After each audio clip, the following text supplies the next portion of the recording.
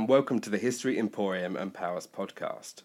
I've come out of retirement for this very special episode where we talk all things nostalgic, covering that golden decade of music, fashion and pop culture, the 1980s.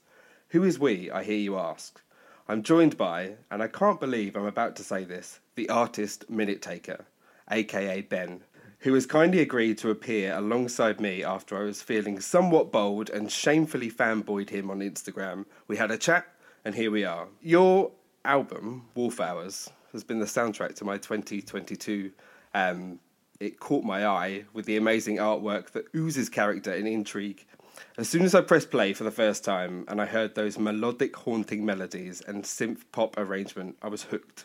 Minute Taker's ability to create something fresh and familiar at the same time is outstanding. The album really takes you on a journey, and it's an instant masterpiece. If you haven't checked it out already, you definitely should. Ben, can I ask you what you were listening to when you started writing the album, and who inspired you? Oh gosh, well, firstly, thank you very much for the kind words. I've always listened to a lot of 80s synth pop. Some of my earliest memories of music are listening to Eurythmics. My parents used to have some of their tapes and CDs, and then in the 90s when I was at high school, I was obsessed with all the 80s stuff, which was so uncool at the time. Everyone was listening to Blur and Pulp and Oasis. So I was listening to, like Pet Shop Boys and Erasure and Tina Turner and Madonna and all that stuff. So yeah, I've always loved it really. But I guess in the last, like my earlier albums weren't as 80s orientated really. They were perhaps a bit more kind of alternative, kind of inspired by like Tori Amos and Bjork and people like that, Radiohead. So yeah, a few years ago, I just was really feeling the urge to kind of channel all of my my love of 80s synth pop into the new songs. So yeah, I did, and I mean the timing was almost perfect, wasn't it? There's sort of this renaissance at the moment of 1980s pop culture, and Gen Z. Yeah. Love it. But we were there the first time round, which is amazing. But yes, I get what you're saying. You kind of listen to stuff that your parents were listening to, and in the 90s, early 2000s, it's not very cool. But now I think it would be deemed as quite cool. Yeah, I think it's funny. Yeah, like synth pop really was shameful for a while, especially the 80s stuff. Like it was a bit like a dirty secret for quite a few years there. But then I really feel like in the last kind of 10 years or so, especially, I think with the rise of the synthwave movement and shows like Stranger Things, and it's just all become really quite cool again. And even the quite kind of all the really kind of cheesy, almost kind of naff synth sounds and stuff.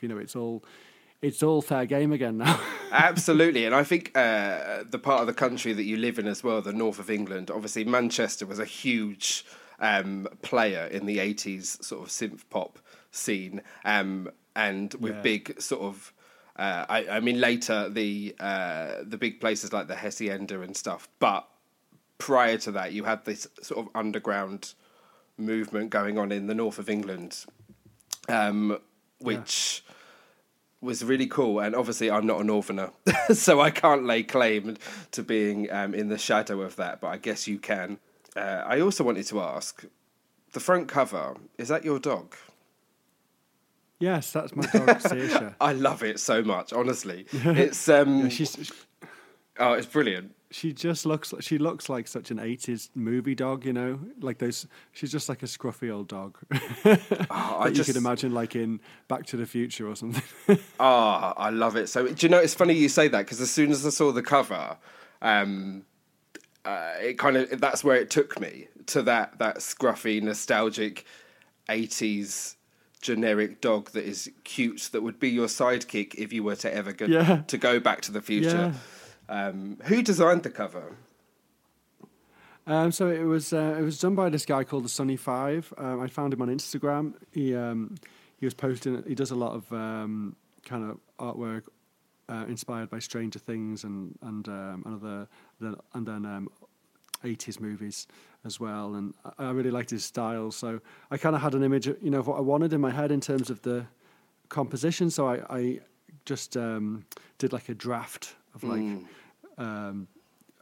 of me and the dog in the woods, and he kind of adapted it from photos. The photos were taken by a photographer I work with a lot called Malk Stone. So I took the dog into the studio and we did like hundreds of photos to try and get a decent picture of me and the dog, and make it look like we were walking, but it turned out to be impossible, so I had to stitch together about 4 or 5 different photos. I was going to say, did your dog your dog's very unaware that they're famous now? Yeah.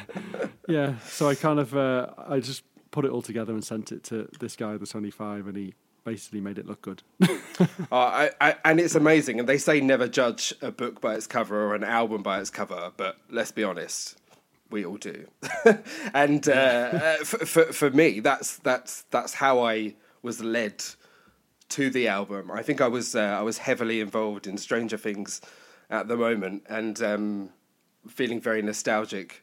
And then this popped up, this image of you and your dog in the woods, and then I was just like, yes, I'll have a go at that, and that's it. It became the soundtrack to Ollie's 2022. So the rest is history. So it obviously worked. So, yes. At least for one person. Yeah. That leads me nicely onto the structure of the show. So we were talking about this off air a little bit, and obviously pop culture, movies, films, and music played a huge part in the 1980s. So what I really want to know is, and this is really hard. When I asked you, I started thinking about mine as well. But there's so many great films out there. But what I want to know is, what are your top 5 80s movies that you love? It is hard, but I think I would have to go. I think my top 2 would be Aliens and The Terminator, the first one. I think, they're probably my 2 favourites. I can't tell you how many times I've watched them. I saw them when I was, very young, and I've just watched them like every couple of years or so since. But I also love actually my favourite film when I was a kid was The Never-Ending Story, because me and my friends used to watch it, and I was absolutely terrified of Gamork, like the wolf thing that was in the den, and I used to have to go out the room when he came on because I was too scared. I watch it every 10 years or so, and it just takes me right back to being a kid. So I watched it a few weeks ago, actually. It's quite dangerous, actually, isn't it, watching stuff that you loved as a child? Because sometimes it can go one of 2 ways, can't it? So you can watch it and be like, yes, that is gold. That is absolutely what I remember it being. Or you can be like, oh no, I've just ruined my childhood, basically, by rewatching this as an adult. So you're probably going to judge me really hard. I've never actually seen The Never-Ending Story. Ever. Oh well, you must watch it. Although I was thinking as you were saying that, like, if you watch it for the first time now, like, I don't know, because I think as well when you watch things, yes, you can be disappointed when you watch things as an adult that you enjoyed as a kid, but also I think you're more forgiving of things, because the nostalgia is so strong. Like, you might be like, oh, those effects look a bit naff, but you still love it. But so if you were to watch it now, it would be interesting to know what you think of it. Yeah, that is interesting, because also I didn't see Star Wars until very recently, so there's a massive hype, and I know that's the 70s and not the 80s, but obviously a massive hype around 70s pop culture. And I watched it, and although I thought it was good, and I thought it was, do you know what I mean? It was fine. I didn't have that nostalgic connection with it, so I wasn't one of those people that was going to defend it to the death. Funny enough, I'm the same actually, because for some reason I never watched the Star Wars films when I was a kid. They kind of passed me by. So I think I saw the first one when I was like in my 20s, and I was a bit like, oh. The thing is, sometimes the monster becomes bigger than the actual like original product, doesn't it? I guess, and then it can get passed down in folklore, I guess. But no, I will definitely add The Never-Ending Story. Yeah, only the Two first one minus. though. The sequels are terrible. The first one's good. The sequels are terrible. So there are some films where the sequels, I would argue, are better. Now you've already Yes. mentioned. So this is controversial. You've already mentioned the Terminator. Aliens. No, I was going to. Terminator, yeah. I, Terminator 2 is arguably better than... I think I love Terminator 1 and 2. I find it hard to choose because I absolutely love both of them. And the same with Alien and Aliens, I think, and then of course it just went downhill for both franchises with all of the sequels. Again, things become victims of their own success, don't they? So if it becomes a cash cow, then they're just gonna. I mean, look at the Halloweens. How many of there are them? I don't know. Oh God, I know. Just a lot. They get to that point where they actually have to start basically writing off some of the films and saying, "Oh well, we've decided that didn't actually happen because we want to bring back Jamie Lee was Curtis's all a character." dream. Yeah, it's awful. It's just awful. But I guess if and they just done that with the new Terminator film, didn't they? Because they killed off Linda Hamilton's character in the third one, and then they were like, "No, she's here again. She's alive and well." I sort of gave up after 1 and 2. I was again. I'm jumping to the 90s now, but I was the same with Home Alone. After the second one, I wasn't interested. Done. Yeah, I mean, there's about 5 of them seen anymore. Yeah, there's quite although I don't think Macaulay Culkin's in any beyond the second one, is he? No. Yeah, there was like a late 90s, early 2001, which was just awful. It's again, they just kicked the arse out of the franchise. but it's that nostalgic thing. I remember when I first went to New York, the first thing I did was go to the Plaza Hotel because I was like, oh, it's Home Alone, and a very strange thing to do. And do you know what annoyed me more than anything is it was on. In the film, it looks like it's on an angle that's facing Central Park, but it's not. It's slightly off, and it really irritated me. I feel like it ruined the film. It's misleading. That's what it is. Anyhow, again, jump into the 90s. So that's 4. You've named 4. Aliens, the Terminator. No, you've named 3. Sorry, you've named 3. Yeah. Never Ending Story. I'll have The Shining, which was just about 80s because it was 1980, I think. I absolutely love that movie. I love it too. I'm a horror buff, so... I love a lot of the retro horror. I find a lot of modern horror just too extreme. I actually don't watch a lot of modern horror. I think that's when we get older. I think you get less brave, don't you? As you get older. Yeah, and it just gets I think as time goes on, they have to get more and more extreme, to shock people. And sometimes you just watch things now and you're like, this is literally just watching people being tortured. Like there is no enjoyment in this film. Yeah, so obviously there's different sort of genres of horror films. So The Shining is more of a psychological. It's a slow burn film, isn't it? So it's and I think that's so atmospheric. That's it. That's the key with it. Yeah, it just drags it out and it makes you feel uncomfortable as a horror film. But it's great. It's absolutely great. Actually, my friend went to Comic-Con or something similar recently, and she there's a photo of her with the twins from The Shining. And that was only like last week, I believe. So right. They're still around, but they don't look as scary as twin adults. Yeah, they must be like. Are they like in their 50s now or something? Oh, easily. Yeah. If that was, I mean, it came out in 1980. It must have been filmed in the 70s. Yeah. It still feels like it is strange in a way, kind of classing it as one of my favourite 80s films because I think it does feel very 70s. It doesn't feel 80s.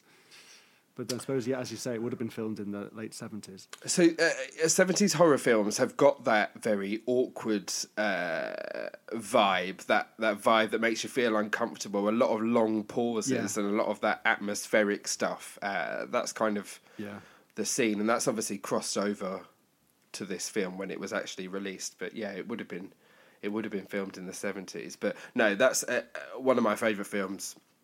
And... I mean, Jack Nicholson is amazing. Yeah, he's so creepy, and I can't remember her name. Who plays his wife? She's brilliant as well.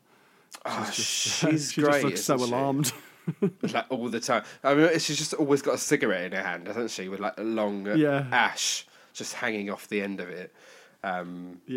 It's brilliant. She actually had an awful life, I believe. I don't think she had a very nice life after that. Yeah, I think I've heard this. Yeah, and because Yeah. I don't think she did much after The Shining. I mean, in terms of acting. No, I mean maybe it scared her half to death. No, I don't know. Yeah, maybe she was actually as scared as she looked during the filming of it. Like, Just that wasn't constantly. acting. Like she does look like genuinely fearing for her life in most scenes in that film. Oh, 100%. I mean, she's brilliant. I mean, the whole thing is brilliant. The sequel, not so good. Doctor, Yeah, I watched whatever that it's a couple called. of years ago. I think it's just so difficult, isn't it? Especially to follow such a classic up. And obviously, they were both written by Stephen King, based on the books. But I think the first one was a bit more, certainly quite loosely based on the book. I think Stephen King had a bit of a problem with the finished film, didn't he? Because they strayed so far from the story. But I'm not sure because I haven't read the book of the sequel, so I don't know how closely they stuck to it. I think it must be quite hard if you're a writer and then somebody comes to you and wants to produce a film, because obviously some things don't translate from book to screen well. Yeah. And everyone's got their own sort of idea and stuff. Like I could read a book and you could read the same book, but I could get something completely different out of it to what you do. Yeah, so and it also, must be I hard. think you have to lose so much of the content just because I think like if you acted out a book scene for scene, like probably take like 8 or 9 hours or something, wouldn't it? So if you've only got like 2 hours, you've got to basically condense it all down into a 2-hour movie. You have to be quite ruthless, I suppose, and lose quite a lot of the story. Yeah, which is why some don't work, do they? I guess. Yeah. Sometimes they work better as like a series, don't they? Like. Yeah, although I don't like anything that goes on for too long. I need a start, a middle, and an end. Yeah, That's good, what I need. yeah, good pace. Although The Shining is a very long film, so, from what I can Is it long? remember, I can't actually remember. I'm pretty sure it's quite long, or it feels long. Maybe it just makes you feel. Maybe that's the idea. It just makes you feel like you're. I really want to watch it again now. You're I might have to tortured. watch it tonight. Well, there you go. I'm sure you can get it on one of the streaming platforms. That's the beauty these days as well, isn't it? You can just instantly have something on your telly. You wouldn't have to go to that 1980s franchise of Blockbuster. And, God. Well, yeah, I remember just spending so long, back in the 80s and 90s, just like hanging around video shops, and you'd really want to see a film, and sometimes it would be out, and you'd be waiting for the person to bring it back. They'd have to bring it back by like 6 o'clock or something, and you'd be sat there looking at your watch, going, "Come on, why aren't they bringing the film back?" Literally loitering outside Blockbusters. There was something. There was a magic in that, wasn't there? I think when you used to go to Blockbusters or any sort of video rental store, that Yes.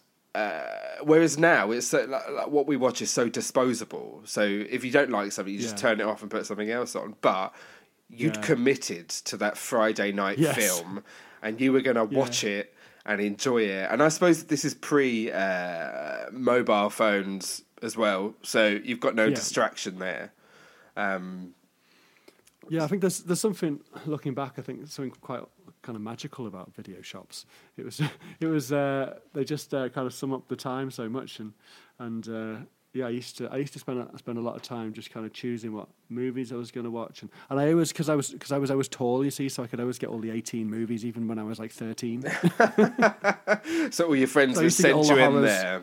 Oh yeah, Yeah, I used to get all the Stephen King films and stuff, and the woman would be like, "I just have to ask, you are 18, aren't you?" And I'd be like, "Yes, of course." I definitely am 18. Do you know what? If I go into a shop now and no one IDs me, I get really offended. Whereas it used to be the other way round.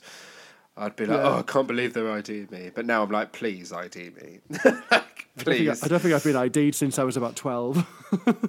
Well, it's well, I didn't think you looked your age, so not that I'm a cashier or anything at Blockbusters, but if I was, you'd be fine.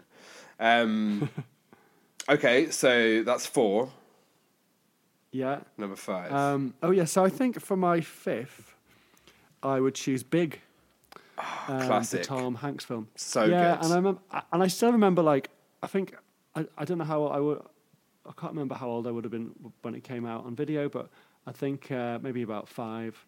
I remember we'd gone, I think, me and some friends, my mum had driven us to the cinema to see something, but we couldn't get in. So we ended up going to the video shop, and we got Big out, for something, when these random things just sort of stick in your head. So I just remember coming back and we watched Big at my friend's house, and I just loved it. I've always loved it. That I think it's just I love that idea, of how it kind of highlights the differences between children and adults, and the way you see the world as a child versus the way you see the world as an adult. And I just think it's a lovely movie. It's great. And what I thought it portrayed really well is like when you're younger, you think you're so grown up and you know everything, and you can kind of take on the world, and parents always telling you what to do and stuff. But there's that scene, isn't there, where he's in the apartment, he's rented the apartment and stuff, and he's a tall guy. But actually, there's loads of fighting and bagging and adult stuff going on in the apartment, and he just sort of quivers as this grown man, and you're just like, oh, that's so true, isn't it? Like when you just think you know everything when you're young. Yeah. In fact, you know not a lot, I would say. But I think it takes on the subject of adulthood and coming of age and stuff really well. For sure. Yeah, that's another one I want to watch again now. But you're going to have a long night if you're going to get through The Shining and Big. You might as well just add the never-ending story, Aliens, and the Terminator to that one. Yeah. And actually, Big, they resisted doing a sequel, didn't they? Which I often think is the best way. Oh yeah, I mean Tom Hanks was at his A game at this point, wasn't he? There was a string of movies. The Burbs and there was a lot. That is a brilliant film as well.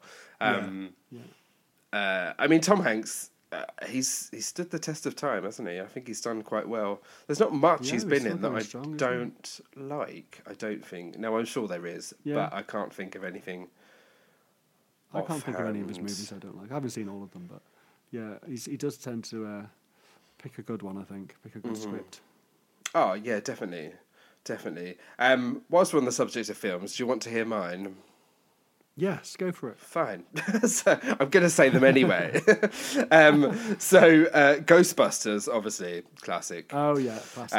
Yes. The thing is, I love number 1 and 2, so I get them mixed up. I think because I've always probably just watched them one after the other whenever I've watched them, so I can never... Is Sigourney Weaver in the second one? Yes. Yeah. I just get that. I need to binge watch both of them again. See, I'm saying yes, and now I'm questioning myself. No, I'm pretty sure she is, because it's the one with the painting. It's the second one, right? And then which is the one with the marshmallow guy? Is that the second one when they're on top of the building and everything? No, is that the first one? No, I don't know. Now I'm confused. Anyway, the merge of Ghostbusters is definitely up there. I just remember we had the toy car and stuff. Like my brother's a little bit older than me, so he obviously got all the toys and stuff. And then I got the hand-me-downs. So yeah, we used to have the car, and then we had the fire station as well, the full-on toy fire station, and then Slimer. You put slime down the chimney and stuff, and it would ooze out of everywhere. So the nostalgia of the film comes with the nostalgia of this toy as well, I think. But yeah, it's a great film. My friend had that fire station, and you could put the slime in the grid thing at the top. It was dead cool. Yeah. And it kind of oozed down. It was really messy. I used to love that. It was great. I used to have. Well, actually, this takes me nicely onto my next one. Again, I'm doing this all via toys and stuff as well. But Beetlejuice was was obviously a classic. I am a self-confessed emo. And Tim Burton films are my staple. I don't remember ever not liking them. So from Beetlejuice to Batman to Nightmare Before Christmas, and then he lost me in the last few years, but he's made it up with Wednesday recently on Netflix, which is amazing. But we used to have this Beetlejuice car as well, and you could change his head on it. You know how his head, you get the shrunken head and the big head. You could change his head on it as well. So, cool. It was great. But I was always into films that were a bit weird, a bit out there. Quirky. Quirky. And I love Catherine O'Hara. She's just brilliant as the she's mum. brilliant, isn't she? Yeah, absolutely. I mean, even to this day, I absolutely adore her. I mean, in Home Alone, I adored her as well, but Beetlejuice is definitely up there for me. This next one, I think we have a shared love of David Bowie, don't we? Yes. So the Labyrinth, it had to be in there. It had to be in there, didn't it?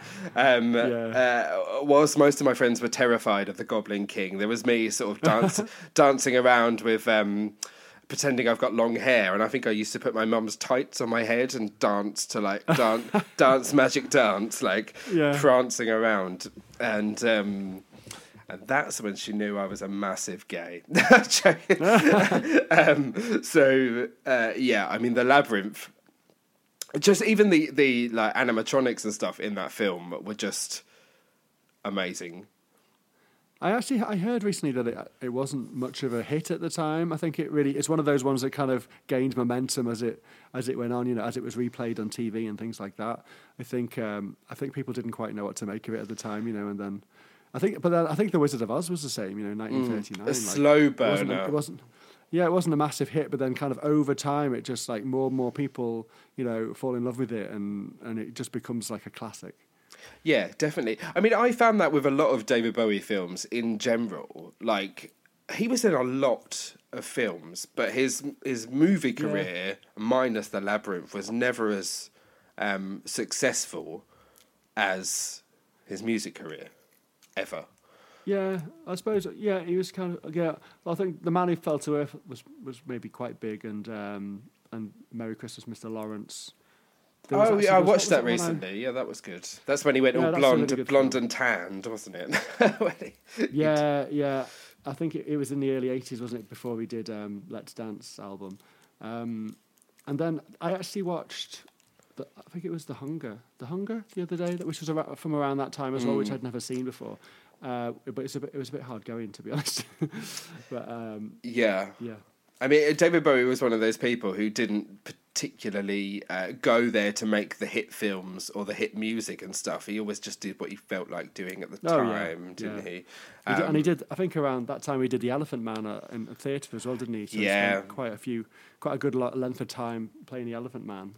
I saw some clips of that did recently. Whatever he wanted. He obviously just, you know, did whatever the hell he wanted, or why not, you know.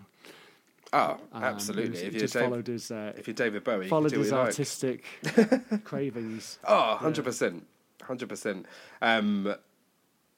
Stand By Me is up there for me. Just because I think what the 80s did very well is, and I don't know if it's because later, whilst I was watching them, I was coming of age too, but they did this sort of string of all these coming of age films, and I don't know, there's something really magical about that time in people's lives, isn't there? And not only your own coming of age, but kind of watching what other people are going through and stuff as well. Obviously, I wasn't brought up in 1950s rural America. Do you know what I mean? But that connection of like a group of boys and that growing up and sort of finding themselves really hit home with me. I always remember that scene with the leeches, you know, when River Phoenix got all the leeches on his. Yeah, because it always freaks me out whenever I go like swimming outside anywhere. I always think, oh my god, I'm going to get covered in leeches, like in Stand By Me. I suppose there is a potential of that happening. I mean, I don't know. Are there leeches in the UK waters? There must be. Is there? I don't know. I actually don't know. I mean, I don't particularly go wild swimming. I live on the sea. Like, you can see the sea from my house. Like, the coast is amazing outside. But I very much like to stand on land looking at the sea. I don't like being on it or in it. We've got quite a few reservoirs around here in the hills, and in recent years we've kind of taken to going swimming only in the safe ones. You know, some of them are safe for swimming in, and it is really, you know, it's really lovely to swim outside. It's something just really relaxing about being in the great outdoors underwater. No, definitely, and I think if it's on your doorstep, then absolutely you need to embrace that. But don't get leeches on you.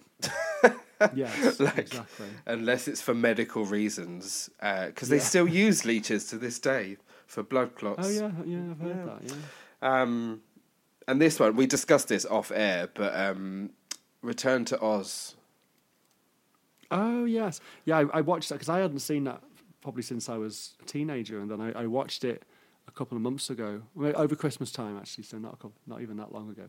And yeah, because I'd forgotten how dark it is. Like for a kids' film, it's really quite dark. It is so dark, and I mean, I would argue it's better than the first one.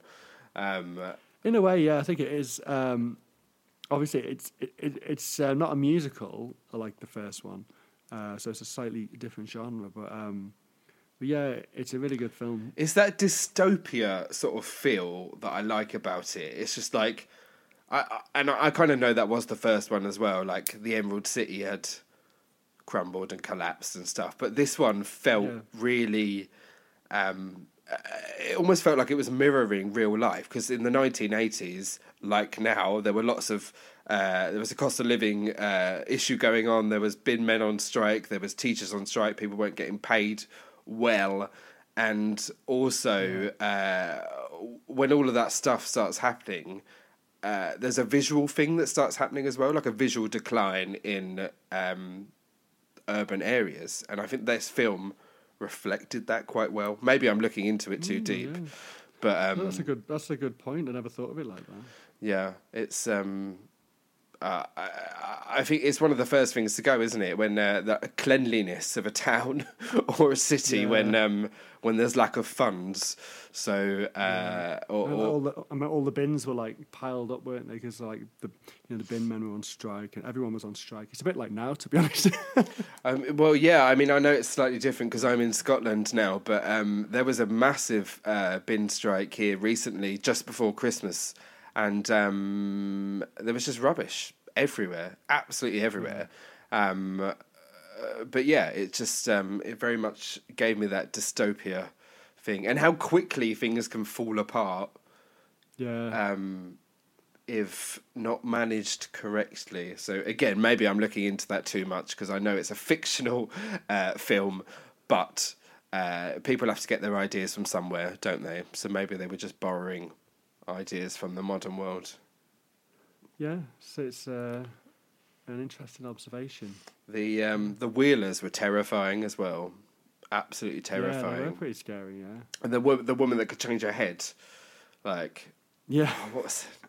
I mean, although that would be quite good, wouldn't it? If you were having like a really bad day and you just whack a new head on without bags under your eyes, it would be amazing. But those Wheelers were quite menacing, weren't they? I can imagine like kids going to watch that film and being so freaked out.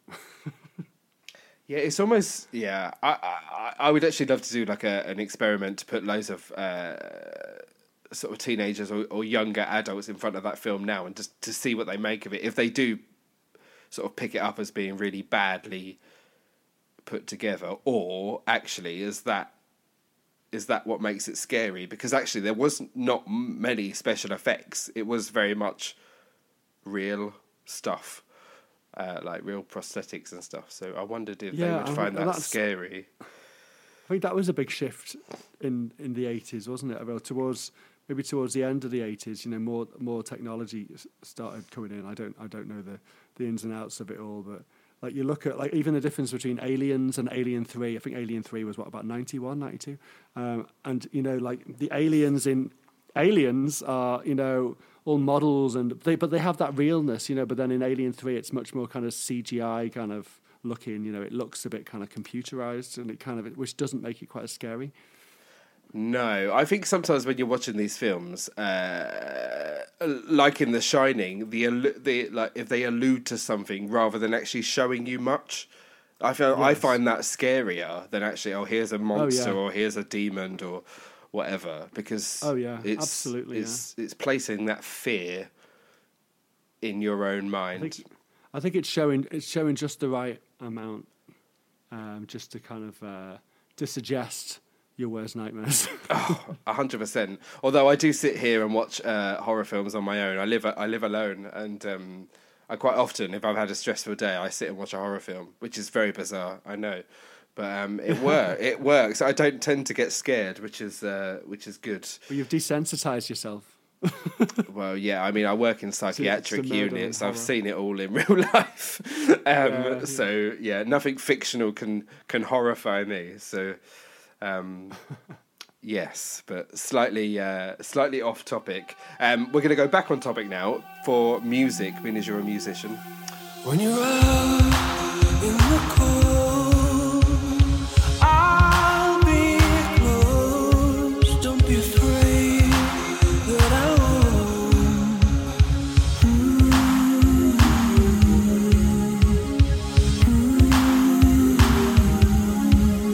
In the creeks of the pines, cracks in time, hear my voice through the night.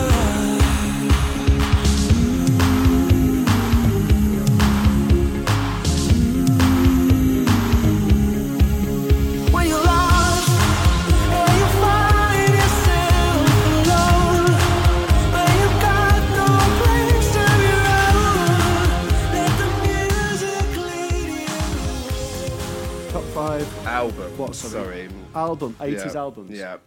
Let me think.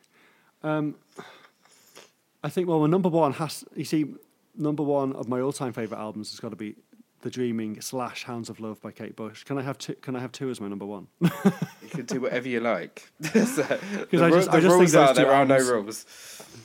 I just think those two albums are just incredible. I don't think any albums have ever inspired me more than those two albums. And I just really struggle to pick between them because they're both very different, but both just genius in their own way. Oh, amazing! And I mean, I must admit that I was introduced to Kate Bush via covers of her songs, and then I went back and started to listen to her own work. So I used to be massively into Placebo, and Placebo did a cover. Oh yeah, they did a good cover of Running Up the Hill. Yeah, I believe you've done a cover as well, haven't you? Yeah, Yes. I think everybody's done a cover of that one. Which, well, I have not, because I am tone deaf. So you will never hear an Ollie Green special of doing a Kate Bush number. But it is an amazing song, and also that the Hounds of Love. The Future Heads, which I used to be massively into when the whole indie pop scene was a good cover as well. was going on, because everyone's like, "This is a Kate Bush song." I was like, "No, it's not." It's really original. It wasn't original. It was a cover. Yeah, but it worked so well in their style. I think and I think that's the important thing with covers, isn't it? You got to kind of present it almost like you've written it yourself, because it sounds like something it sounds so much your style, but it's still the original song. I think if you can do that, then, Yeah. and that's really cool. It worked, but for me, and then I kind of went back. I mean, everyone knows, is it Wuthering Heights? I'm saying this now. Everyone knows that? Yeah. Yes. I've got this image in my head of her in flouncy attire, prancing around a field. Is that the correct terminology? Yeah, well, she did. Yeah, I remember she did 2 videos for Wuthering Heights. She did that one in the red dress in the field, which I think was a bit more. They decided though when it was a massive hit, they were going to spend a bit more money, and then they did the second video, I think, which was the one where she's kind of like dancing with a black background, and there's lots of kind of visual effects and stuff. Yeah, as she kind of flails her arms about. I mean, it's brilliant. And I know that her and David Bowie did Mime. That was a big thing. Yes. And there was a crossover there at one point. I think they did stuff together at some point. Maybe didn't release it, but on stage, at least, they definitely did some sort of Mime. I know they were both... I think they both had training from Lindsay Kemp, who was... Oh, maybe that's the connection. Yeah, maybe that's the connection. I don't know whether they actually ever... If they did ever perform together, I'd love to see it. Oh, that would have been amazing, wouldn't it? Absolutely amazing. Yeah. But I suppose, it's two sort of big artists. I mean, maybe they were at different points in their career at that point. A merge wouldn't have worked, but... yeah, I suppose, yeah. I mean, Kate Bush must be laughing now, because obviously, because of Stranger Things, her song, she must be making so much money. off of Yeah, that. there was a figure going around at the time. It was like $1 million a week or more or something, because she got all the rights back to her catalogue a little while ago. So she actually would have got all of the money from that, and she's the sole songwriter as well. So yeah, I'm sure she did pretty well out of it, and rightly so, because it's the best song ever. I mean, it is an amazing song, and she is an amazing artist, and actually, I would say a very underrated artist as well. I think, obviously, you have the die-hard fans and the people that will sort of defend her to the end, but commercially, I don't think she probably did as well as she should have, because she is brilliant. I think she's quite, she's quite alternative, and there's always something quite unusual about her songs, which doesn't necessarily, make for the biggest hits, but because even Running Up That Hill at the time, in the UK, I think got to number 3. Like, it was only when it came back, last year, it actually got to number 1 for the first time. So, and her only other number 1 as Wuthering Heights, her first song. So, and to think of all of those other amazing songs, that most of which didn't even hit the top 20. Yeah. Hit the top And 10, yeah. Would you say? I mean, obviously, the way that charts and stuff work now are very different. It's not like you used to. You used to sit in front of Top of the Pops on I think it used to be a Friday, and then they changed it to a Sunday, I believe. And you'd sit there waiting for who was getting to number 1. It was kind of the show. But now, obviously, I seem to remember being on a Thursday when I was younger. Or maybe it was on a Thursday. Maybe it was a Thursday. I know it did change day. I remember it changing. Yeah. But by the time they got rid of it. Yeah. I mean, that whole music television generation is gone now, isn't it? 100%. Yeah. I mean, I can't tell you the last time I put a music channel on just to sit and watch the videos, but I remember doing it way back when, but now recently I haven't. I mean, obviously, if I'm into an artist, then I'll go and look up specifically their work. But things have changed. I've never actually had Sky, but my nan used to have it when I was a kid, and I used to go up there with I'd take a videotape, and I'd watch MTV and VH1, and every time a video came on of an artist I like, I'd record it so I could watch them all back later. Yeah. And do I dare ask who were you recording? Who stands out to you? Oh, well, I remember recording like Eurythmics and Pet Shop Boys, and it was all the 80s. I adore Pet Shop Boys, and I remember getting ripped at school for like absolutely ripped, and I'm slightly younger than you and stuff, so if you were saying it was uncool when you were growing up, it was certainly uncool when I got there. But yeah, I remember listening to like It's a Sin and Go West and stuff, and just getting absolute ripped for it. Yeah. But now everyone's like, this is so good. They were still having hits in the 90s. Like they had big hits in the 90s. But yeah, but still wasn't really cool, amongst teenagers perhaps. But yeah, I love the 90s because I used to get, because synth pop had kind of gone out of fashion by then, so much of it you could just pick it up so cheap. So I used to always get my mum to run me to like car boot sales on like 8 o'clock on a Sunday morning and get all the records. The thing is, they'd be worth a fortune now. Yeah, because they're all like gone up a lot now. But it used to be, you just pay like 50p or something then, and I'd be constantly just like loitering around the the record shops and just going through everything and picking up all of the like 12-inch singles and stuff, so I could get all the B-sides and extended mixes and things. You were certainly ahead of your time. Gen Z. Well, I was behind, you see. I think I was born just a little bit too late, so I arrived at the 80s in like the early 90s. So I was like, oh, where's everyone gone? I'm late to the party.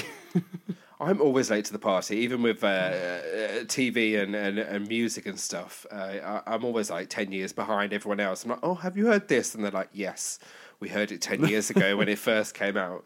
Although, saying that, I was probably first to the party with your album, so that makes a change for me. It's hard for a new artist to break through into my Apple Music because I'm stuck in 2008.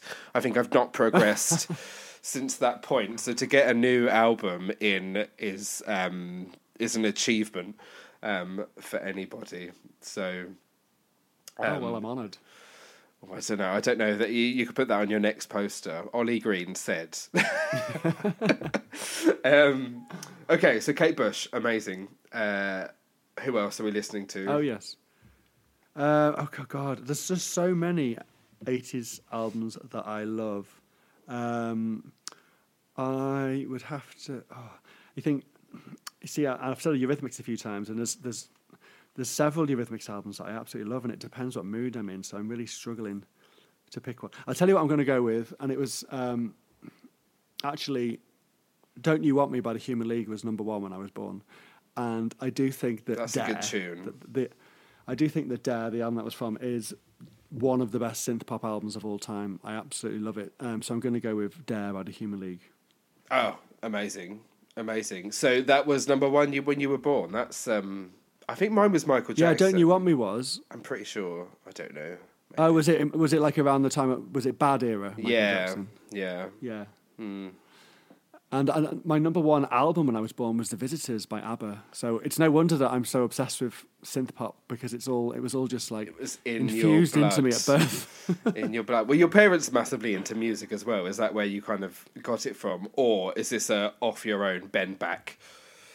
Well, I wouldn't say massively into music, but yeah, we certainly listened to a lot of music when I was younger, and I still do, obviously. But yeah, I remember them having my mum was a big Bob Dylan fan, so they liked a lot of the kind of 60s and 70s stuff. But then they really liked Eurythmics, and they had CDs are very new, in the 80s, at that point. So we only had about like 15 CDs, I think. So one of them was Revenge by Eurythmics, which I absolutely love. So I've probably heard that album more times than any other album in my life, and I still love it. And yeah, there was Rain Dancing by Alison Moyet, and there was Jean-Michel Jarre, Best Of. So all of these ones, yeah, I just remember listening to when I was a kid, and just loving, and just like, and still when I hear, when I hear a lot of the 80s synth pop, it is just. It sounds cliche to say, but there's just something magical about it, Like it's just like, to me, like 80s synth pop is just magic. It can certainly take you back to a time, can't it? For sure. Yeah. So I was going to say something then. I've lost it. Human League, Dare. So what else was on that album? Was that like the hits album, or was that just? Well, yeah, there was like 4 big hits off it. Like Sound of the Crowd was the first single off it, because it was the first album they released after they had the big lineup change, because they had the first 2 albums were quite a different lineup, and the 2 girls joined, and then they were basically Phil and the 2 girls and a few others, but yeah, so it was Sound of the Crowd, I think, was the first single from the album, and I think that was a top 10 hit. I think that was a pretty big hit. And they had Open Your Heart, and what's the other one? Just gone out of my head. Was that with Don't You Want Me Baby, or whatever it's called? Don't You Want Me was, I think, it was the last single, and they didn't. Apparently, none of the band wanted to release it, because I think they just thought it was maybe just a bit too obvious or something. But that was the hit, wasn't it? And that's still the song. And they that were really, gets... apparently they were really dead against it, I think. And I think the record label basically insisted, because it's got hit written all over it, hasn't it? So it's a wedding song as well. It's 100% a wedding song. Like it's got to be one of the most played songs of the 80s. I think. Like it's easily. It's got to be on any 80s compilation. So there's this 80s club in Glasgow called is it Club Tropicana, I think, and the limited time that I've been there recently, because I'm getting too old to go out into these clubs, but it's always on. It's always on, and it always still gets people to the dance floor. Always. Yeah. It's really bugging me what that other single is. I know it so well, but it's just gone completely out of my head. It's fine. It will still be there. Oh, well. It will still be there. So, right, that's 3, isn't it? We've done... no, that's 2. Yes. 3. Well, I did... Yeah, I did. Well, I did my 2 Kate Bush ones at number 1, so whether that counts as 1 or 2... No, that can be 1. That's fine. That can be 1. And then you've done... right, so... I just remembered, I think I was absolutely obsessed with Tina Turner when I was growing up. I still love her, but especially the Private Dancer and the Break Every Rule album. Can I have those two as one as well?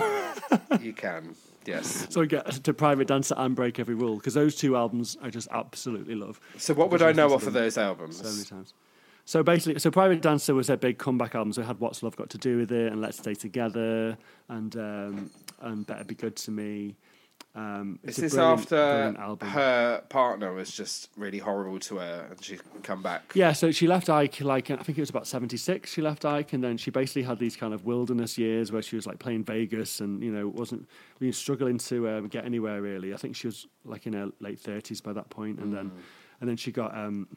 She met her manager Roger Davis in the early 80s, I think, and then he basically started connecting her with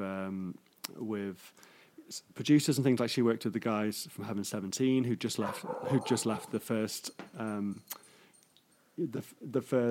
Human League. You know, they were the ones who went off to form Heaven 17, and then she worked with them on a few tracks, and they made. And then she was her manager really wanted her to do What's Love Got to Do with It, and she hated the song and didn't want to do it. And it's always the way, isn't it? There's a theme here. Yeah. So he insisted, and you know, so she kind of went along with it and made it her own, and obviously it was an absolute smash hit. And then Break Every Rule was the follow up to that one, which was I think about 86, which I actually probably prefer overall. I just think it's such a wonderful album. It's got the big single off it was Typical Male, which you might know, but there was a bunch of other singles. I think she released about 6 or 7 of them, and it's got a song called Girls written by David Bowie, which is absolutely amazing. Of course. It's just a wonderful album, and it's got that. I think a lot of those albums around like the kind of 86, around that time, had that kind of tropical, kind of beachy, you know, just everything's vibe, good. Yeah. Yeah, like I think like that album and like True Blue by Madonna and True Colours by Cyndi Lauper. There's just quite a few albums around that time that just got such a kind of joyful kind of tropical feel. I don't know why it's tropical in my head, but it is. No, I know what you're saying, because do you know what? As soon as you said tropical, there was a few images that came to my head. Obviously, George Michael popped into my head, and then also there's a Madonna video. Now I don't know what it is, but she's got her sunglasses on. So I think she's got a leather jacket on, and she's sort of like prancing around. I've said prancing twice in this podcast. I don't know why, but I get where you're coming from. It's good 80s vibes. Yeah, for sure. So you mentioned Madonna briefly there. Did you manage to get Madonna tickets? No, I did. I was in the queue for ages, and then by the time I got through, they were like the only ones I could get were like 350 quid, which I can't really afford. So I thought, well, I'll pay up to 150, but I think I don't know if anyone got any that cheap. So maybe I'll get some resale tickets, or maybe somebody listening will be like, come with me. Well, they might do. There's strange. I saw her a few years ago on the Rebel Heart tour, so I have seen her. But I would love to see this one. It's the greatest hits tour, isn't it? This one. Yeah, I think you know fans have wanted for a long time to have the greatest hits tour. I think, but you know, even if I can't go though, she always does really good concert videos. You know, after the gigs, they're always really well put together. So at least we'll be able to watch that in a couple of years. Oh, definitely. There'll be. I'm sure there'll be merchandise flying out everywhere. So it's you'll be able to purchase something along the line. And anyone wants to take Ben to the show, then he'll be more than. We should start a petition. Let's start a petition. Do you know what?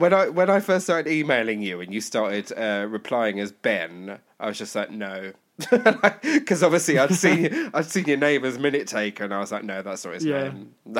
His name is Minute Taker now. Forever. Yeah, some people call me Minute, which I always find a bit strange. Where did that come from? I mean, obviously I know the sentiment behind it. Obviously, people are listening to your music and.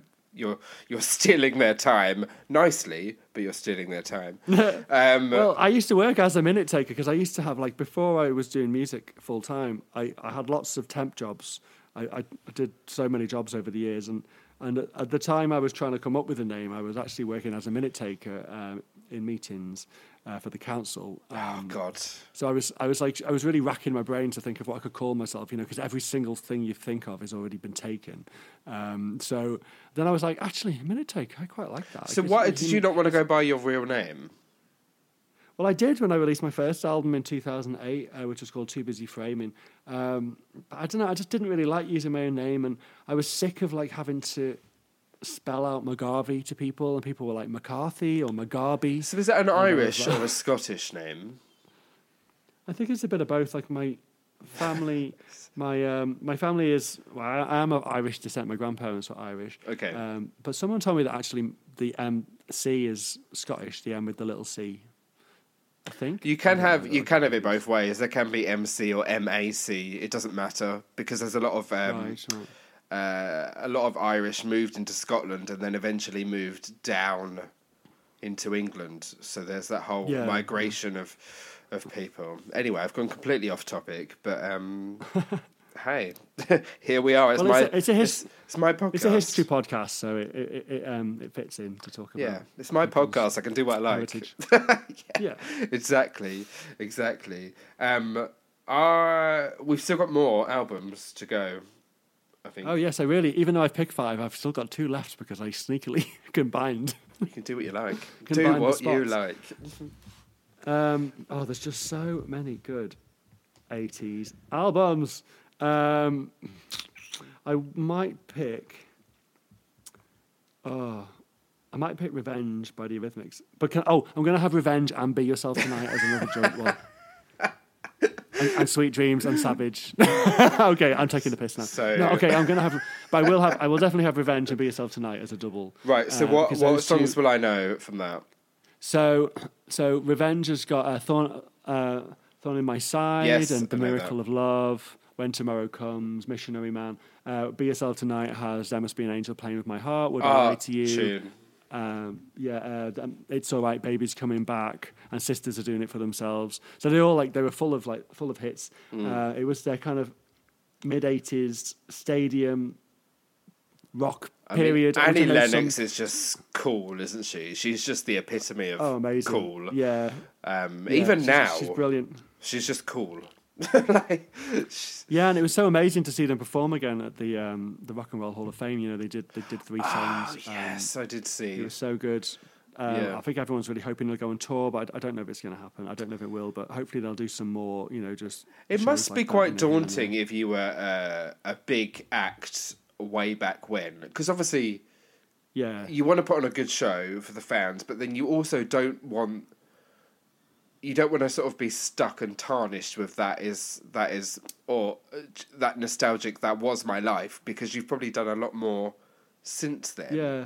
And I know a lot of. Obviously, Sorry, go on. she had a very successful solo career as well. After Eurythmics. So Medusa is an album that I used to adore. Annie Lennox. Oh yeah, that's the good one. Yeah, really good covers album. Yeah, I just adored it. And do you know, I actually, with Annie Lennox as well, obviously I knew what, like, Sweet Dreams, obviously massive hit. It was in pretty much every film ever. But Yeah. I You still actually hear it a lot, don't you? It's and people go wild for it. Again, this Club Tropicana place in Glasgow. People go mad for it. I don't spend my life there, by the way, but it's. I was reading recently. I think that actually Sweet Dreams was, because it was like the 4th single from the album. I think the record label didn't really want to put it out because they were like, well, it hasn't really got a chorus. It's kind of which is interesting, because it just seems like it's so hard to imagine them thinking that, because it's so catchy. That synth riff and the vocal part. It's just it's just so infectious. But Again, I think hindsight's a if you beautiful were- thing, isn't it? You can look back. Yeah. And, But it kind of has that. In fact, quite a lot of their songs have that kind of structure where they don't necessarily have a chorus. In fact, it kind of reminds me of some of the structures of like the older songs, like in like the jazz standards that Billie Holiday used to sing in the 30s and yeah. 40s. They'd kind of have the catchiest bit of the song would kind of be the verse. So you kind of have like a really quite memorable, catchy verse, and then they'd have a bit of a bridge, and then it'd go back into the verse. So there wasn't necessarily a chorus, but still, they're just very, very good, solid songs, you know. Oh, 100%. And I can guarantee you could probably sing the first 2 words of that song, and the whole crowd or anyone would be able to recite the whole thing from Yes. start to finish. Yeah. Easily, Yeah. and that's when you know that you've made it. With that Sweet Dreams, again, obviously I knew of the song, but I kind of, again, I fell into it and I went backwards because I was massively into like heavy metal and like rock and stuff, and Marilyn Manson did a cover of Sweet Dreams on one of his first albums, and that's kind of how I really got into it and then went back. Oh yeah, I liked his cover. I heard it. Yeah, it was cool. I mean, Marilyn Manson's in a lot of trouble at the moment, so I shouldn't. Oh, yeah. I shouldn't endorse him too much. But yeah, that was my route back to the Eurythmics. So yeah, you can. I think that's a sign of a really good song as well when it kind of finds its way into completely different genres and still works really well. Oh, 100%. 100%. And it brings a new I audience just remembered. as well. I just remembered the name of that other Human League single. It was Love Action. Oh, okay. I love your love action.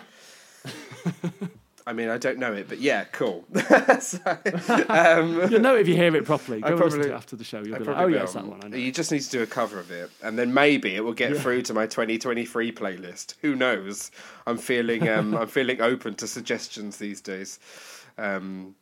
Okay, I don't know how many more you've got. One more? Is that? Well, I know. I've got one more if we go by my rules. You've probably got -10 now.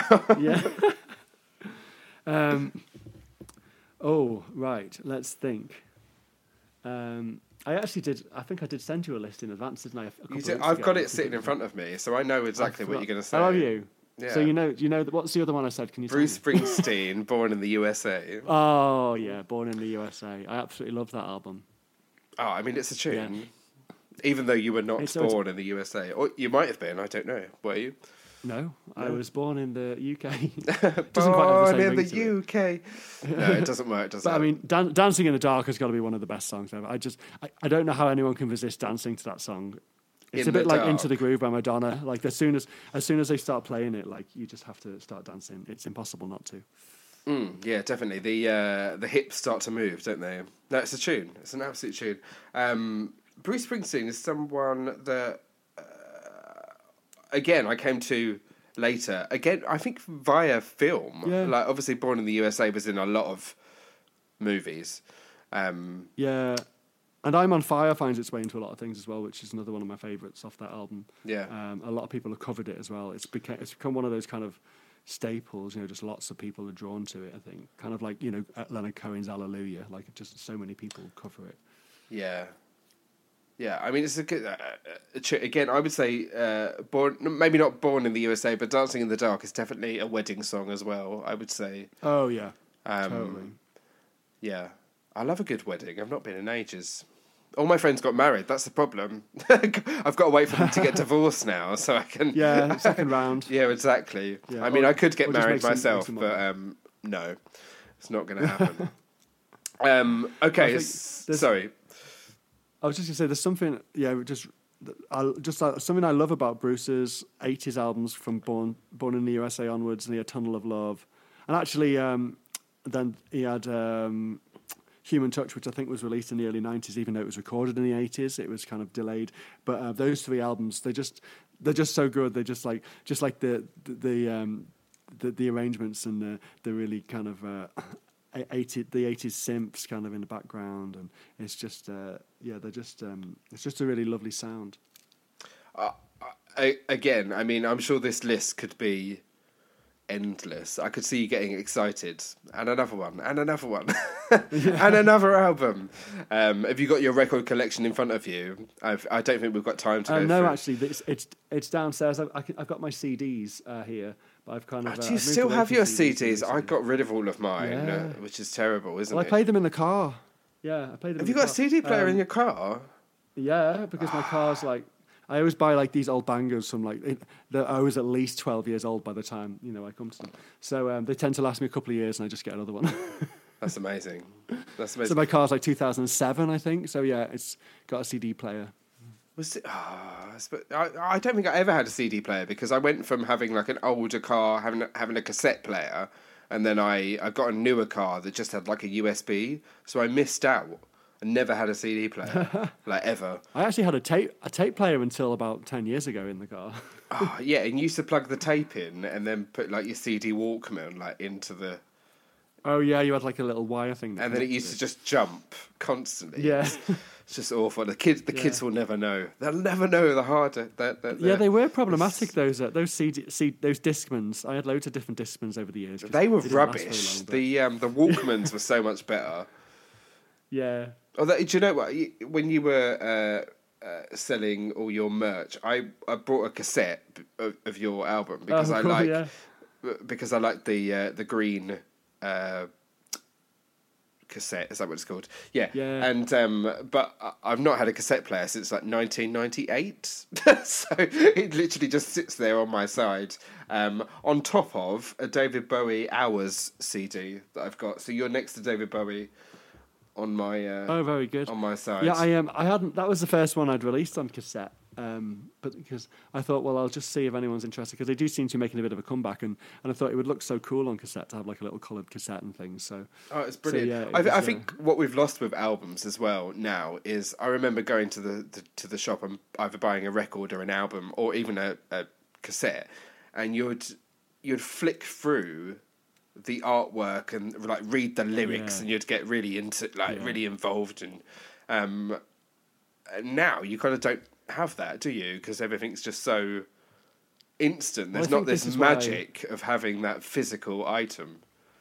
I think this is why people have really turned back to vinyl in recent years. Like, I think because it kind of went so far down the downloads and streaming route that people are really wanting to have something kind of tangible again, and they want to something that they can possess and have the artwork and the lyrics and I've gone through phases of collecting vinyl throughout my life, I'm in a big vinyl collecting phase again over the last couple of years. So yeah, I love it. But it just sounds so. And it sounds so hipster, doesn't it? But it's you get the vinyl, you put it on, the crackling. It's not perfect. Do you know what I mean? It's slightly, especially if you've bought some album that's quite old and it's warped slightly. Yeah. And I quite like cleaning them as well, because I get them from sometimes from the charity shops and stuff, and then I've got this like cleaning solution, and it's just, there's something about just the involvement in it all, having to clean it and then having to like put it onto the player and put the needle on, and I think there's just something really nice about having that kind of participation in it or something. Oh no, I agree, and I think in this fast world that we're living in of disposable things, if you take time to put that album on the deck, then you're going to listen to it and you're going to enjoy it. Do you know what I mean? And albums, yes. People don't tend to listen to albums from like the beginning to the end anymore. They'll find a song that they like and they'll put it in a playlist. So actually, yeah, I think that's right, which is a real shame, because I think and one of the other things I love about having the records is having side one and side two. Because I think because they would be designed that way, to kind of be two separate sides, and I think that kind of became lost a bit in the 90s and noughties, because albums weren't being made for vinyl anymore; they were being made for CD. So structurally, they were a little bit different. But I really love having that kind of side one and side two as slightly different experiences. Oh, definitely, and it's been able to get lost in an album as well. Yeah. And there's very few albums that do that to me, and it kind of takes you on a journey, and you feel like once you're in it, you're in it. Do you know what I mean? Yeah. Like till the bitter end. I think that's why I got on board with your latest album so recently, is because I think I was going on a long journey. I think I was driving down to Leeds from Scotland, and I just put it on. And I listened to it from start to finish, and then it looped. And I listened to it again. I was like, oh yeah, this has really got me in the field. So I think, I think Oh, that's good. for me, I mean, I literally was going on a journey to Leeds, but it also took me on a metaphorical journey as well, and also the interludes as well. I'm a massive fan of the interlude. The Killers do it on an album as well, and I love it. Like, it just sort of ties everything together quite nicely. Yeah, I like using it. I think I used them on a lot of my albums. It's really nice to just kind of to kind of bridge different songs and just to kind of it's just I like to kind of hide them in the tracks. So I didn't, when I put this one on Spotify, I actually decided to put the interludes as separate tracks just because it gets a bit messy that when things are added to playlists and stuff. Just like if a track's added, then there's an interlude at the end of the track. But on the actual CD and record and the downloads that people buy from me directly, they're kind of just embedded in the songs, like hidden, which I quite like. Yeah, I mean, it's definitely it's a bridge, isn't it? That's what I see it as. Yeah. It's sort of this. You've just been through this journey with a song, and then you kind of need a little bit of a breather and a bridge to the next level. Because I mean, there's a synth theme going through your album, definitely for me. But a lot of the tracks, some of them are very different. Some of them are very high beat. Some of them are quite low key. So actually having that interlude is quite nice. It's it bridges the gap. Yeah. For me, anyway. So there you go. I'm fanboying again. Keep it coming. I love it so much. So I've now that you've had your 20 million albums, I will reel off mine really quickly. Go on. So David Bowie, Scary Monsters. Oh God! Yeah, I always forget that's the 80s because again, Only like The just. Shining, it feels really late 70s more than 80s. But yeah, that's a fantastic, especially side A of the album is just like off the scale, amazing. So I mean, it's just. So when I was looking at this and we were having this conversation, I was like, yeah, David Bowie easily. But then I realised actually most of the albums that I adore are in the 70s. So. Although Scary Monsters crept in there in the 1980s. It was probably recorded. Maybe it was recorded in the late 70s. Maybe it was recorded in 79. I don't know easily. I mean, there's obviously there's a Japanese influence there, and I think he was in Japan in the 70s, as well as Berlin. I think he went to Berlin and then to Japan. So this is at the tail end of Berlin, beginning of Japan. So. It's just an amazing album. And do you know, with David Bowie as well, I find, because there is so much material and his albums are so different, and again, that it takes you on a journey, but they're just wild. Like, they just don't stick to the... I mean, who would... we're jumping back to the 70s now, but who would release an album that is mainly melody, like low, in the height of their career? Do you know what I mean? Like, obviously doing very... The label, the label didn't want to put it out. Like, I think when he sent it to the label, they were like, no, do another Young Americans, because it was like, obviously like half the album was instrumental tracks. Like, and they were like, what the hell is this? No. But he was like, no, this is the album, put it out. And apparently they didn't really market it, which is, a real shame. Because actually, I think it's perhaps my favourite Bowie album. Perhaps that or Outside, I can never quite decide. Don't listen to it if you're feeling low. It's the key. Well, actually, I think the actual... quite a lot of the tracks are actually quite uplifting, I think. Like... certainly, a few of the ones, especially towards the end, the instrumental ones are quite kind of could be considered depressing, I suppose. But I actually find it quite an uplifting album. I think it depends what mood you're in, doesn't it? I guess. But I mean, again, talking about album artwork and stuff, that is just amazing. I think, anyway. Still from the movie, isn't it? From Man Who Fell to Earth. It's to the point I've actually got it tattooed on my arm. So, I have David Bowie Low tattooed on my arm. So there we go. Amazing. It's forever there now. Although I'm covered in freckles, so it doesn't really look as good as it probably should. I come from a long line of gingers, you see. So it's how I didn't get ginger hair, I don't know, but...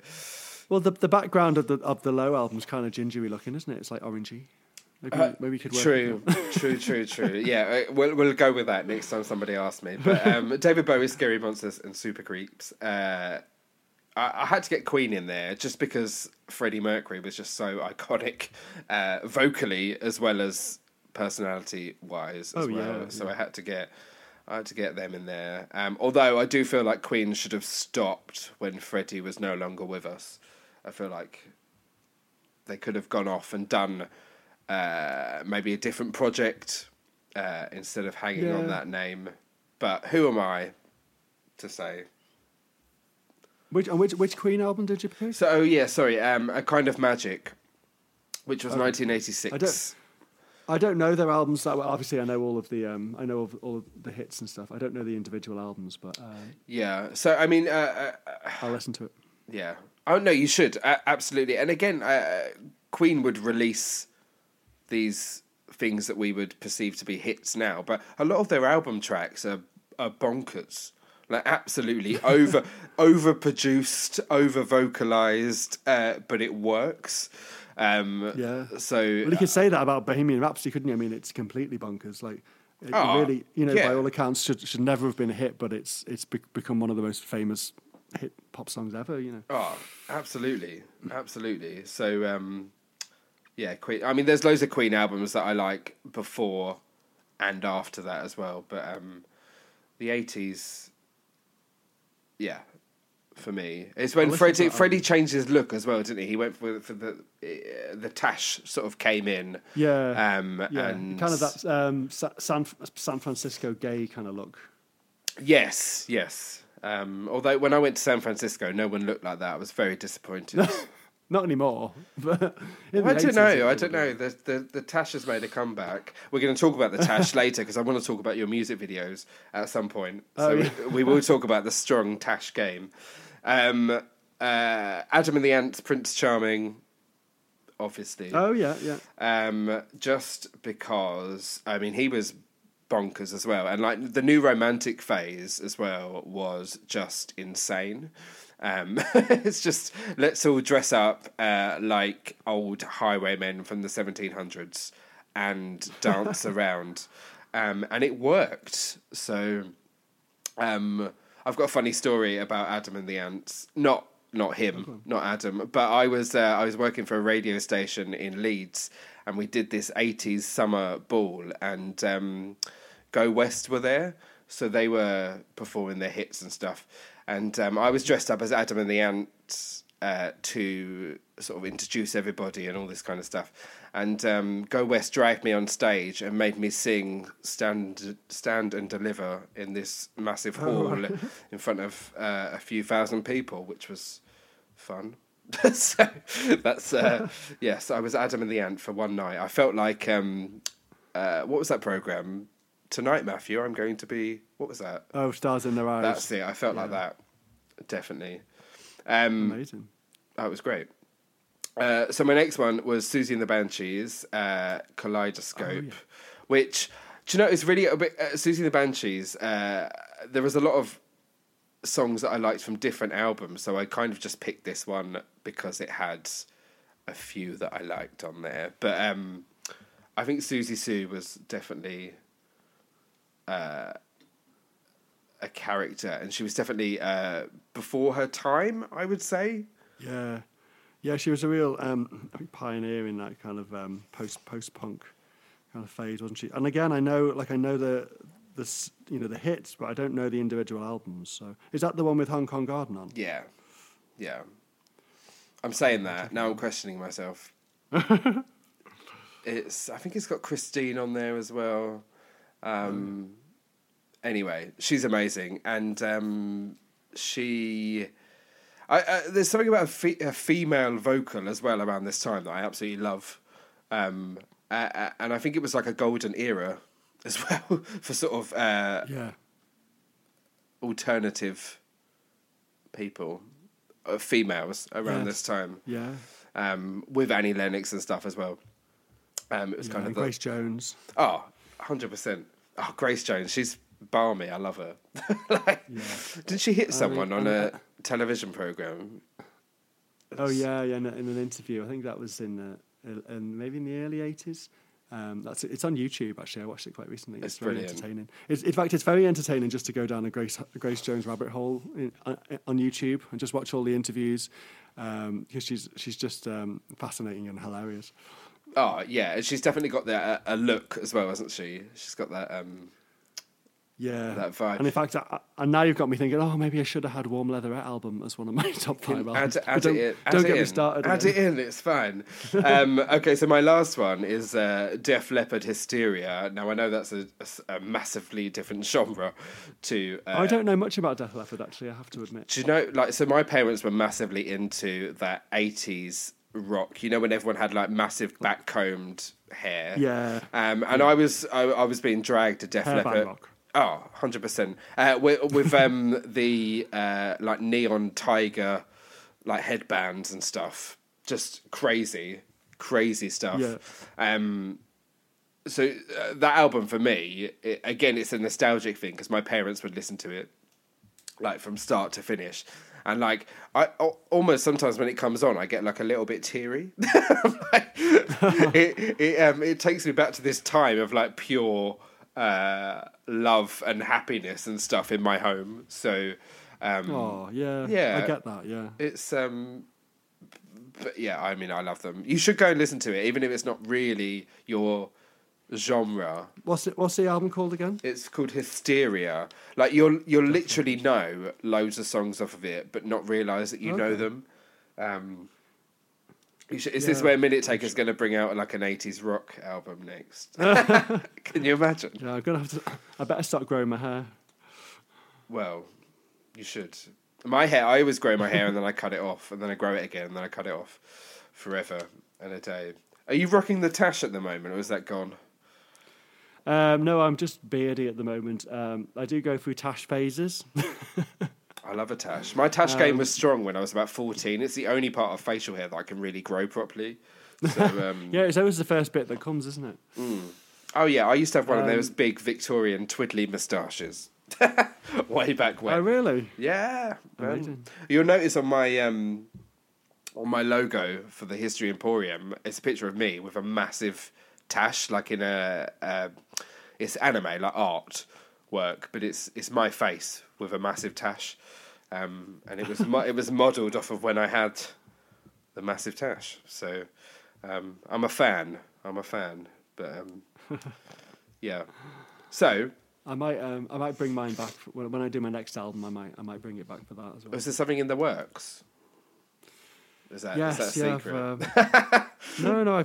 I've been working on a new album for a couple of years. It's quite far along, so hopefully it won't be too long. Probably maybe early next year. Exciting. Has it got 80s synth pop vibes, or are we going It is in a full different on direction? 80s. It's full on 80s. It's quite dark. It's probably a bit darker than Wolf Hours. Do you know what? I think you found your niche. I think it's working. Yeah. Whatever you've done, it's working. So Yeah. Well, I've also got a couple of kind of more piano-based albums that I'm working on, so I might leave those for a couple of years, see how it goes. But I'm always working on loads of things. It takes me ages to finish anything. So. oh, I'm like that. If I pick up a book, it takes me about 20 years to finish it. Even if I've just got to the last chapter, I'm like, no, I'll do that later. Yeah. Anyhow, hopefully your new album will come out soon and you will finish it. Hopefully. Yeah. But yeah, let Wolf Hours have its glory first. let that live. Kick the arse out of it a bit more, I think, for another year or so. 100%. I've seen, obviously I follow you on social media and stuff, but I've seen it's been being mentioned here, there and everywhere for like all across the world. Didn't some Australian press mentioned it the other day? I can't think offhand. DNA magazine. Yeah, exactly. So people are obviously taking note of it. Yeah, hopefully. So, hopefully. Yeah, whatever. Yeah, you promote it, promote the shiz out of it. Not that I think it needs. I think once people hear it, they will be like, "Oh yeah, this is amazing."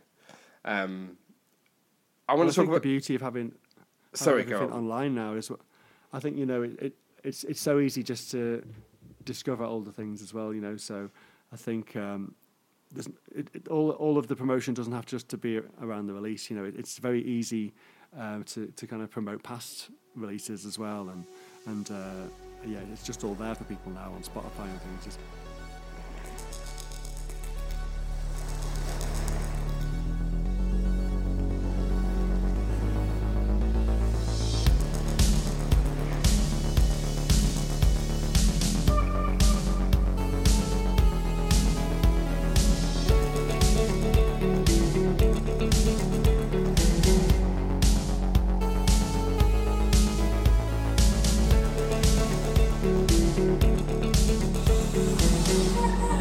All of the years that went by,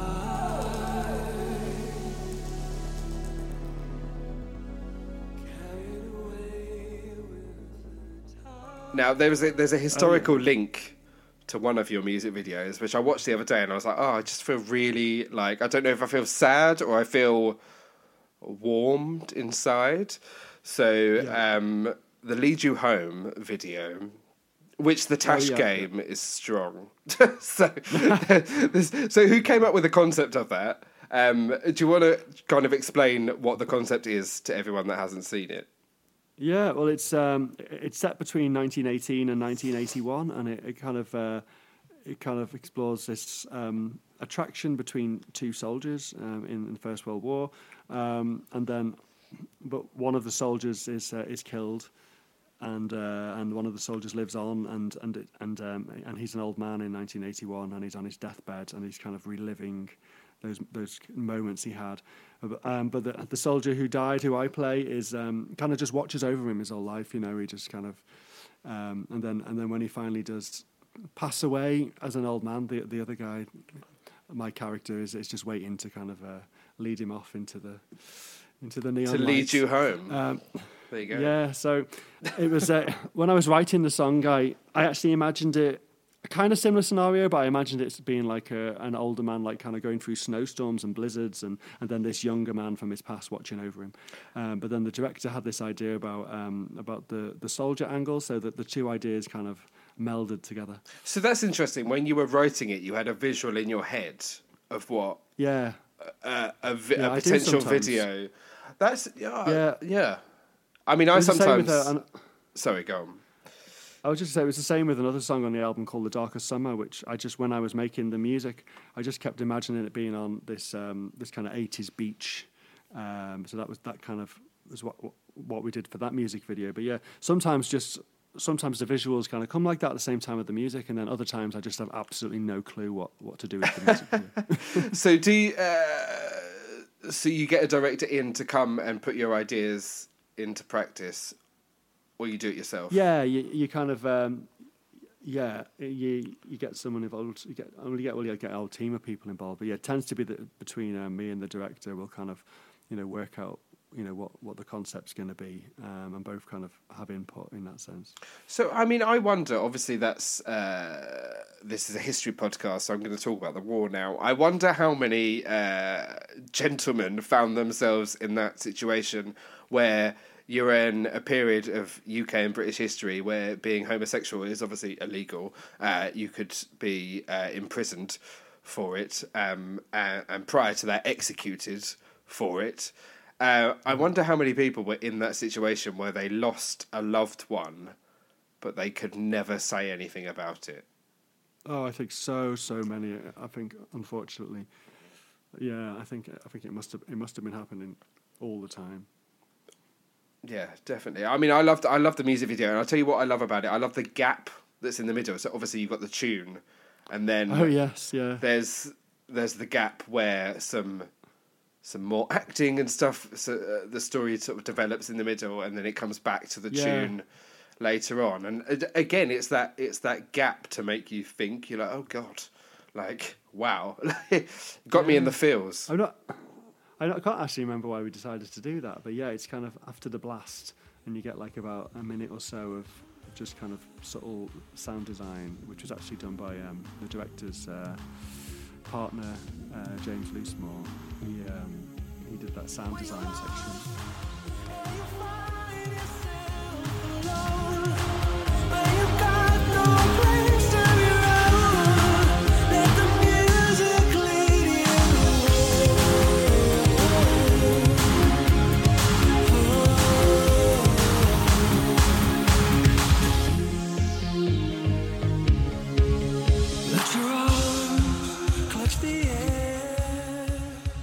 where did you get the uniform from? Did you have to hire that from a specialist, or did you just find it in a charity shop somewhere? No, it was hired. From a costume shop. I think the director sorted that, and we shot it. We rented out this these kind of like trench. This guy who's like a World War One enthusiast had basically built this trench, and he hires it out to different film companies and stuff. So we hired that, and we shot a lot of it at night time. So we had to bring all of these lights and stuff, and it was really cool actually. So we had all of these lights and like what they called haze machines and things to create mist, and yeah, it was really cool. I mean, I love the end product. I think it's doing film and television production at uni, sort of seeing a project through to the end and actually it conveying what you want it to convey is actually really special, I think. And yeah, it obviously has historical content, so it fits perfectly with my bodged together podcast this evening. Also, I want to talk about you mentioned it briefly earlier, the Darkest Summer video. Now that mainly because of the car. Whose car is that? We rented that. Yeah, it's like I think it's like a late 80s or late 80s model.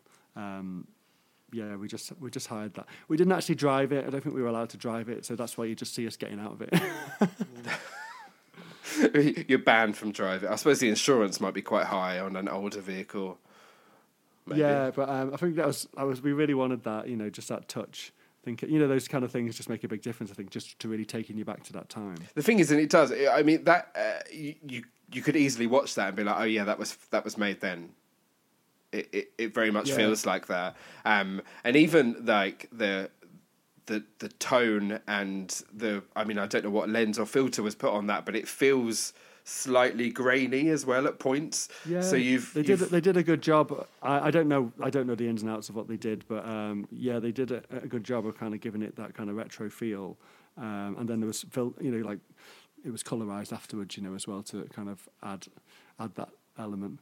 But that video was actually, it was quite a difficult one to get the costumes for, because I sorted the costumes for me and my love interest. But I think because 80s is so much back in fashion, it was trying to find things that looked like 80s, but didn't necessarily look like things that were, you just walk down the high street and see now. So that green jacket, now I can't remember if you were wearing it or the other chap was wearing it. I've got it's one. the other guy, yeah. I've got it. It's sitting in my wardrobe. Yeah, I keep seeing it now, actually. I found it in some like a vintage thing online, but I've seen quite a few of them since. I've actually worn that jacket loads. It's one of my favourite jackets now. It's a good jacket. I sold the one that I was wearing, which was more of a shoulder paddy affair. I love. But yeah, I was trying to find. So I found these jeans in a charity shop, which were really ill-fitting, and I just thought, these are kind of good because they kind of look.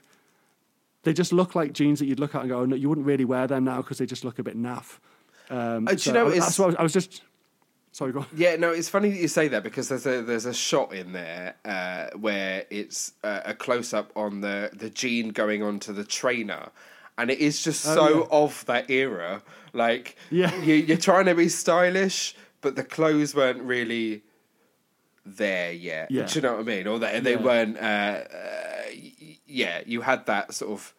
that cut between the trouser and the shoe. And it's funny that you mentioned that, because that's one of the things that I clocked when I was watching it. I was like, oh, yeah, like, that's definitely something that you would wear. Like, trying to be a cool... homosexual, but maybe not.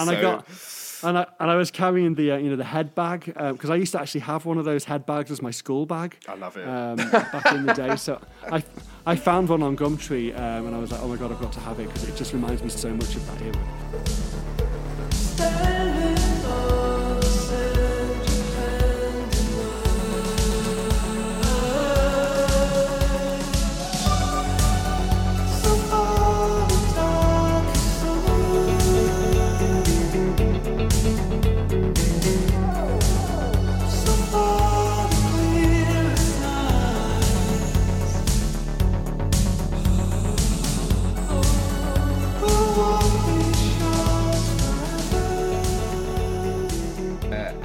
think the 1980s will be remembered culturally?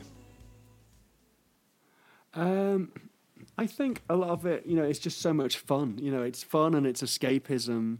Because there's so much kind of bad shit going on in the world, and just the music and the films.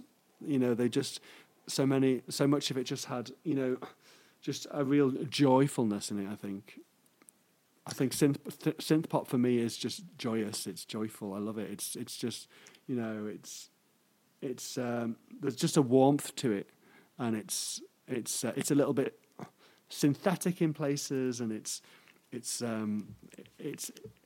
just and it's nostalgia and childhood, and it's just kind of magic to me. I love it, and I think that's certainly how I think of those times, and I think that's why people love. You hear 80s music everywhere, and there's so many 80s themed nights, and even the just general nights at the pub. You can guarantee you're going to hear a whole lot of 80s songs, because I think people just it just relaxes people. It just it just makes them. It just gives them a good time. It makes them feel joy. Yeah, I know. I think you've summed that up perfectly, and I think again with shows like Stranger Things and these big blockbusters, now looking back at the 80s and before we mentioned that they were potentially poking fun at the 1980s. Now I think people are actually realising that actually it was probably the last of a time prior to this fast world that we live in. I think it was the journey to it, but we weren't quite there yet. So the using the landline and the meeting people at the nightclub or the bar, or it was all very much more face to face, and people had that shared experience with music in bars, clubs, at the record store, which I think we've lost a little bit now. Yeah, I think we've lost that a little bit now. That shared experience, and buying an album and listening to it over the weekend when it had been released on the Friday, and then talking with all your schoolmates on the Monday about what track you like and the lyrics to this and the lyrics to that and stuff. I just don't think we do that anymore.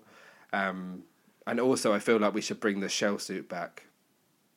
Well, it did make a bit of a comeback a few years ago, didn't it? I kept seeing youngsters wearing shell suits, which is just so funny, because they're just so naff, aren't they? A high tech. It just reminds me of. They just remind me of Birds of a Feather, like Dorian Green and Sharon, coming in with these shell suits.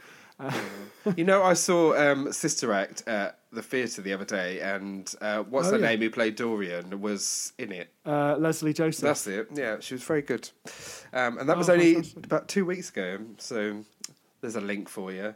I'm going to give you a chance to promote the shiz out of everything you do, and where people can find you, where they can listen to you, how they can support you. Go. Okay, well, I'm on Spotify and all of those, Apple Music and all that. Just search Minute Taker. If you'd like 5 free songs, I do this thing where I give away a few songs when people join my mailing list, just to kind of introduce them to my music, and I tell them a bit about the songs and the videos and things. So if you'd like those, just go to minutetakermusic.com and enter your email address, and I'll send you those. And then all my records and CDs and things are available for minutetakershop.com. Perfect. Thanks so much for coming on. I feel like we could probably go on forever about, especially your albums. We'll be here. Once you get me onto the 80s, I could literally just talk for days. Maybe that's a new podcast thing. Minute Taker on the 80s. Does the 80s, yeah. Literally minute by minute. Literally going to steal all of your minutes. But honestly, it's been a joy to have you on, and it's been great to revive the podcast after a year's break. So as a listener to Minute Taker, I would definitely suggest you go and listen to Wolf Hours, and then find any of Minute Taker's work, because it is just glorious. And there's a song that you did for Ukraine, which I haven't mentioned, which is also yes. beautiful and Do you want to just tell us about that quickly? So I did it to raise money for the DEC Ukraine humanitarian appeal. It raised a couple of thousand through the downloads. I basically just kind of set myself the task of writing and producing the song in a couple of weeks and just put it out straight away. I normally labour over things for years, so I was like, and I'm just going to do it. You know, it's I need to just get it out there to raise some money. So yeah, it's a slow song, and it's just kind of sums up a lot of my feelings about the current situation, but just war in general. And yeah. And what's the song called? It's called I Don't Understand, brackets, Song for Ukraine. After the